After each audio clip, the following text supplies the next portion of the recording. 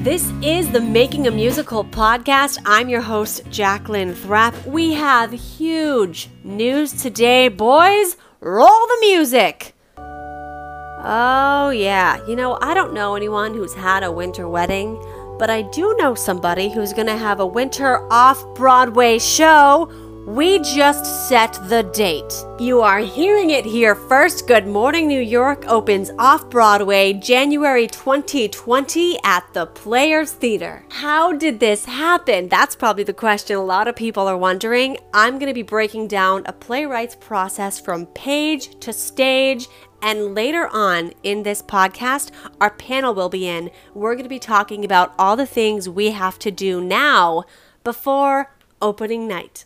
Don't forget, we're still selling shirts to raise money for our off-Broadway production. We just expanded options. We have shirts for toddlers, men, women. There are long sleeve, short sleeve, hoodies. It's all there. GoodMorningNewYorkMusical.com. And while you're doing that, don't forget to like and rate this podcast so we can get the word out. I want to start from the beginning to give you guys an idea of what the journey has been like from a playwright. As you know, this podcast will talk about the details and the nitty-gritty in other episodes, but right now, here is just the timeline.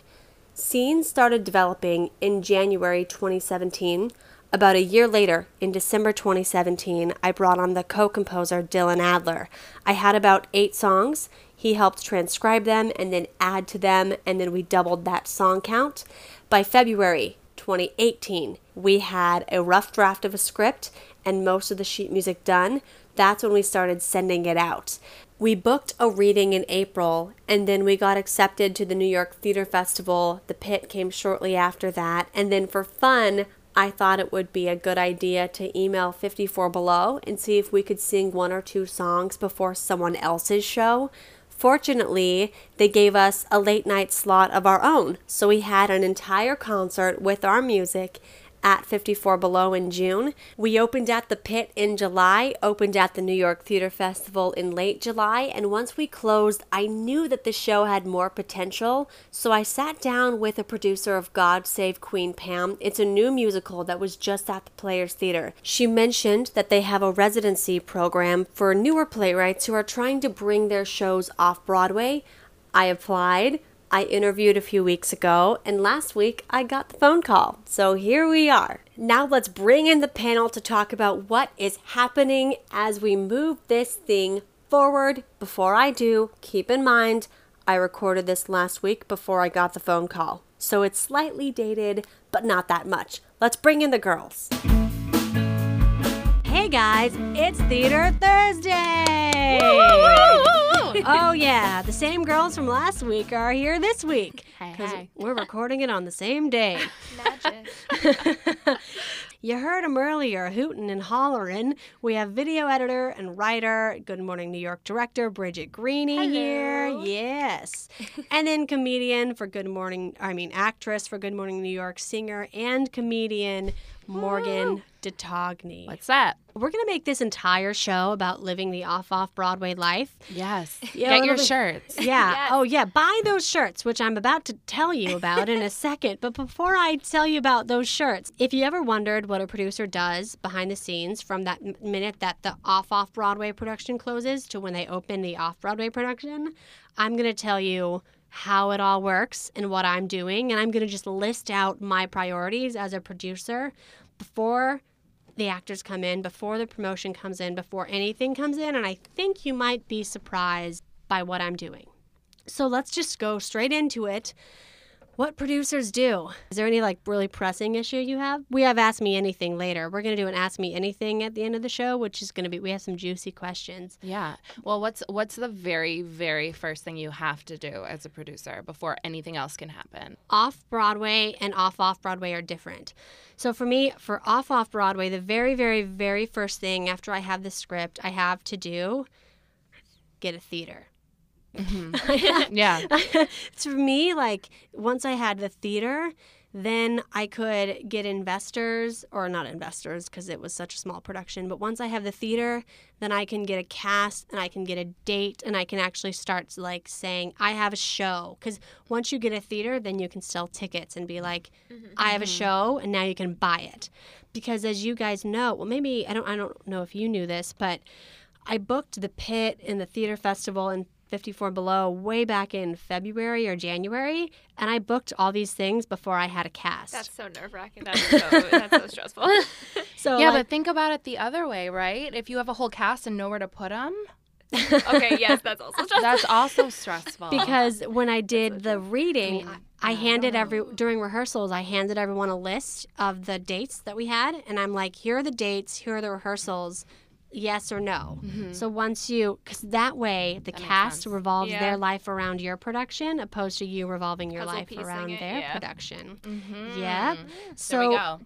that's the first thing for Off-Broadway. As for Off-Broadway, the very first thing that I have to do is get a budget. Nothing can be done until I get that budget set in stone and ready to go. So that's it. That is my main and top priority. I met with a general manager who's actually going to do one for us. The Players Theater will also help us with our budget as well. So I'm currently trying to figure out which route to take because I know that I need an expert to help me with this. I just need to see all the resources on the table before I know which way is best for the show. But either way, someone will be helping and they're going to be better at it than I will be because it's people's money. You want to get it right.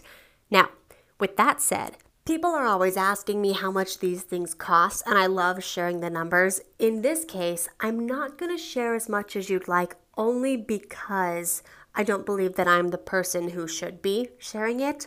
I'll just say this. Get a general manager because they're great and they're knowledgeable, and I would set aside a few $1,000s to do so. It'll be worth it. I'm doing it. So that's the budget, and the budget for our show, do you guys want to hear it? What the minimum is Off-Broadway? Yeah. It's different from Oh, what it I told you, changed. Bridget. Oh gosh. So it changed. If we go Off-Broadway and we don't include a theater fee, so let's say we get a residency or whatever, the budget starts at $15,000. Oh wow. Yeah. How?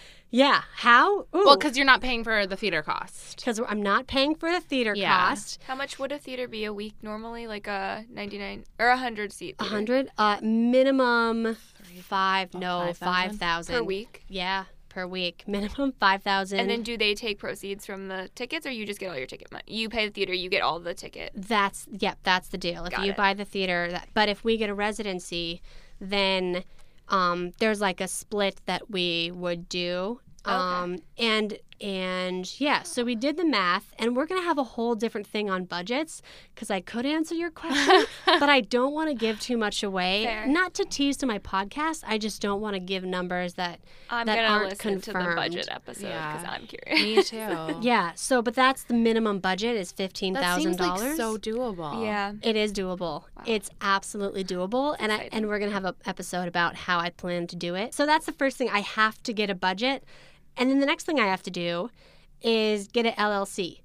So I have my personal LLC, but a lot of shows have show LLCs. So that's $200 for an LLC plus a few hundred for a publishing fee. That's like legally required in New York State. So that is next. And then there's a grant right now that I'm trying to get. New York City has a Woman in Theater and Film grant, and they're offering up to $50,000 for productions. Yes. So I'm almost done with my application for that, That's awesome. Oh my gosh. and I'm gonna go for $15,000. Oh my Yeah. gosh. And then I have to pay I still have to work with Dylan, so pay and collaborate with the co-composer for the rewrites that we're making. Haven't done that yet because the money, I'm prioritizing my money, and that's that. And then investors, and then booking a theater comes in 6th. So that's like way down there after I have all these things. And also I want to make an EP for our 54 Below show. So that's on that as well. So basically what I want to do is before I promote it and before I bring people on board and say, let's go, we're putting on a show, I want to have a website that says you can buy tickets now or you can buy an album now because people are instant gratification. And I want people to, when they hear about it, to send their money our direction right away because no one's going to wait a year Right. to Yeah. hear about it. They'll be like, oh, I heard about it last year. I thought it closed. I'm over it. Yeah. So there you go. That's that. That's the list. That's what I'm currently doing as a producer. Do you guys have any questions about that? How does it work when you get investors for Off-Broadway? Who's holding the money before you spend it? Is it the show's LLC or Yeah. is it? Yep. Okay. It's the show's LLC, and from my understanding, you can't. Lawyers are also going to get involved too, but Okay. you can't spend any of the money until you reach that minimum amount. So it's just sitting there in a bank account, from my understanding. Okay. Right, Morgan? Yeah, You that look- sounds good. you look No, like you I were was gonna going to say ask something. a question. I was going to Okay. ask a question. That sounds correct Yeah. to me. Or that sounds like a, reasonable way Morgan's like, I signed for off it on to it. work. Right. I agree with this. What was your question? I know nothing. I'm just kidding. I was going to ask, so for the Off-Broadway run that we did, did you have any sort of funding for it, or was it an out-of-pocket experience, and what have you learned, and what would you suggest? Oh, that's good. So we're going right into Ask Me Anything? Oh, yeah. Is that Well, what you we're- said, do I have any questions? And that's like, what's on my mind? Okay, so for the Off-Broadway run, did I spend money out of pocket? Yes. The whole goal of that production was to see, do we have a show? And the answer was yes. In the beginning, I expected to just pay for it out of pocket. And it wasn't that much, this was a 30-seat theater. We got costumes for free. It was a skeleton set. All of it was about the script development. We also had sponsorships and we had ticket sale money. So yeah, I contributed, but it wasn't as much as you would think when it comes to a New York City production. If I were to do it again, I would probably do the same thing because it's all about putting your money where your mouth is. As for things that I would do different, well, I definitely would not block a reading again. Next time I would just have the cast in a room with an audience and have them read it, just read it. I think that would have saved me a lot of money. The other thing that I would not have done, and I've said this before, I would not go to the theater festival again, and I wish that I did take the production out of the theater festival. They don't give you a cut on ticket sales, and you spend so much money rehearsing, and you still have to pay the tech, you still have to pay the stage manager and the band and the actors, but that cost falls on you, it doesn't fall on them. So I would never do a theater festival again in my current production and in future productions. So what other questions do you have? Ask me anything. It's an Ask Me, and I also have questions from people online. Ooh. So maybe this will get you guys started. So Yeah. let's start with these Ask Me Anything questions. Greg asked, what have my colleagues thought of the show? Because Good Morning New York is inspired by local news. So the ones who inspired the show didn't see it. And those who might work with those who inspired the show said to have liked it, and I don't think they've said much after that.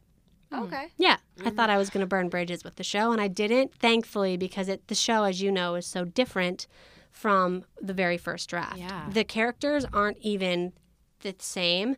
The actors and their interpretations, like the people in the show are 100% characters Yeah. and not based off anybody now. I mean, they've changed so much just alone from seeing the staged reading through Yeah. to this off-Broadway run. Yep. It's so different. The actors made the characters and we wrote around the actors. So you're going to see that. I mean, yeah. So whoever it was inspired by or whatever, you're not going to be able to tell. I will say that I could always tell when news people were in the audience, because there are certain jokes that they definitely resonated with them better, and we would get laughs and kind of chuckles and a little bit of commentary that we wouldn't normally get on a regular theater goer night. Yeah. It was fun to see the cast change up how you guys, the energy of the show, you guys would alter a little bit based on, there were a couple jokes at the beginning where I think you could tell, oh, this is a TV heavy audience, and you guys would kind of play to that, which was great. Yep.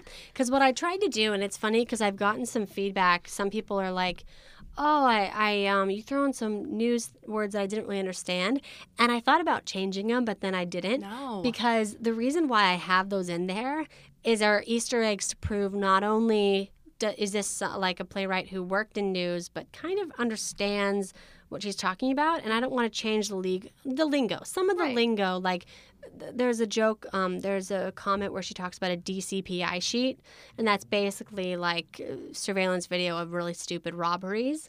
And I like keeping that in there because it shows, oh yeah, the playwright must have worked in news, because who else would know what a DCPI sheet? So it kind of gives me some credibility. Well, and don't they say to like play and or write or perform to the smartest person in the audience? You shouldn't dumb down your work so that someone can understand, you know? And there's so much in it that if you didn't even know what news was, you would still find it just as entertaining. Totally. You just might miss a couple moments. Right. I mean, I had to Google DCPI.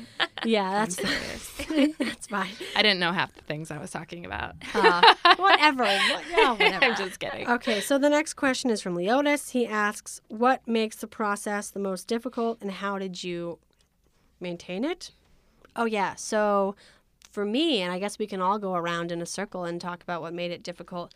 The hardest part for me is Betty's songs. That's your character, Morgan, for those who are listening. Yeah. Morgan plays Betty in the musical.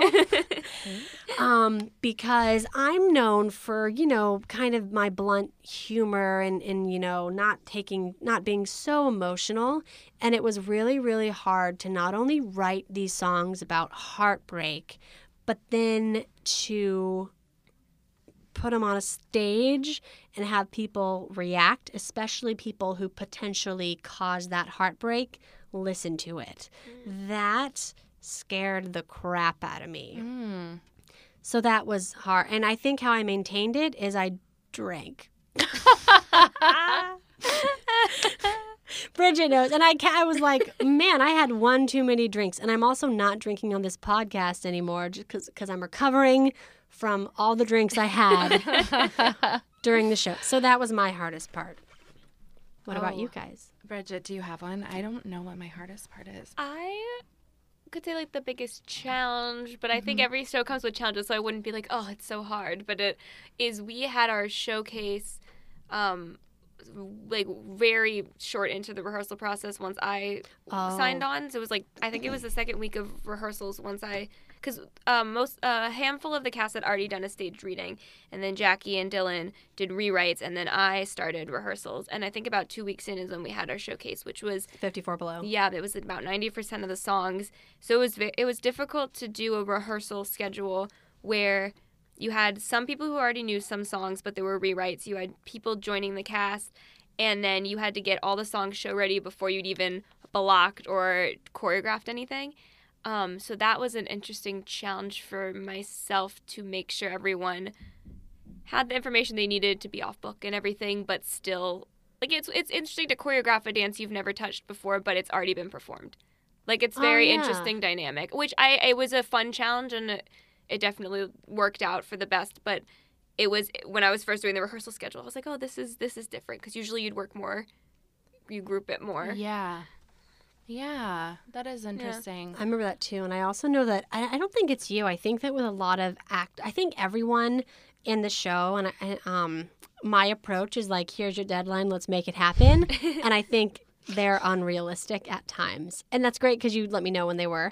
But I definitely had that approach, and I even felt my pressure as well. Not as much as you. Definitely not as much as you. But pressure, it's like, oh my God, we only have this amount of time.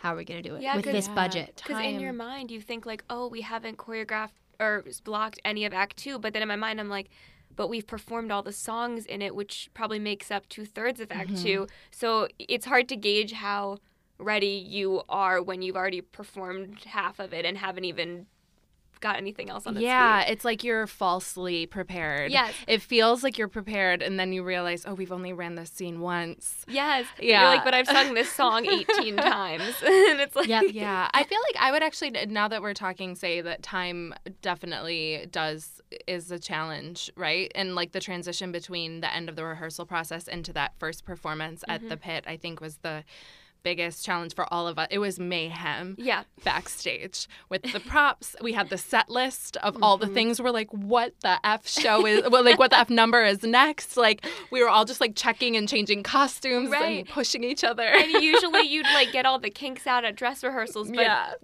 with off Broadway, you normally don't have a dress rehearsal in the space. So you guys did an amazing job. But yeah, it's like you go into that opening night being like, we're just going to all do it. And then once it's like the first pancake they talk about in Gilmore Girls. It's like the first pancake's not going to be perfect, but then you'll get it going. It's so true. No, that's absolutely true. All right, so last question from Mike on Twitter. He asks this question. How much creative input should a producer give, if any, and what's the most challenging part of producing? Yeah.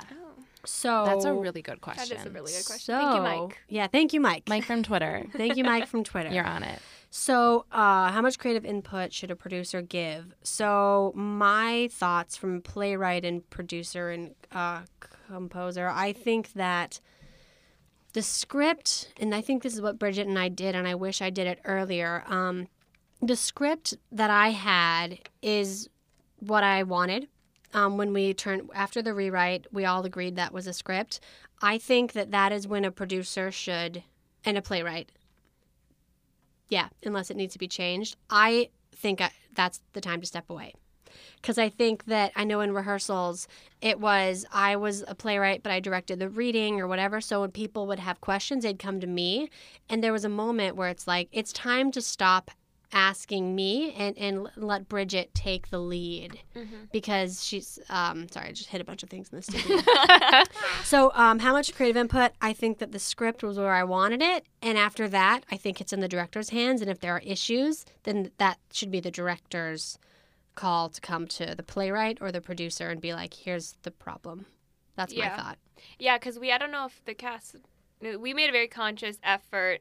We had like a meeting where you were like, I'm going to step back because of exactly what you just said. Yep. And we're going to do like I think we had 2 or 3 weeks where you didn't come to rehearsals. A lot of them we didn't even have Dylan there. Yep.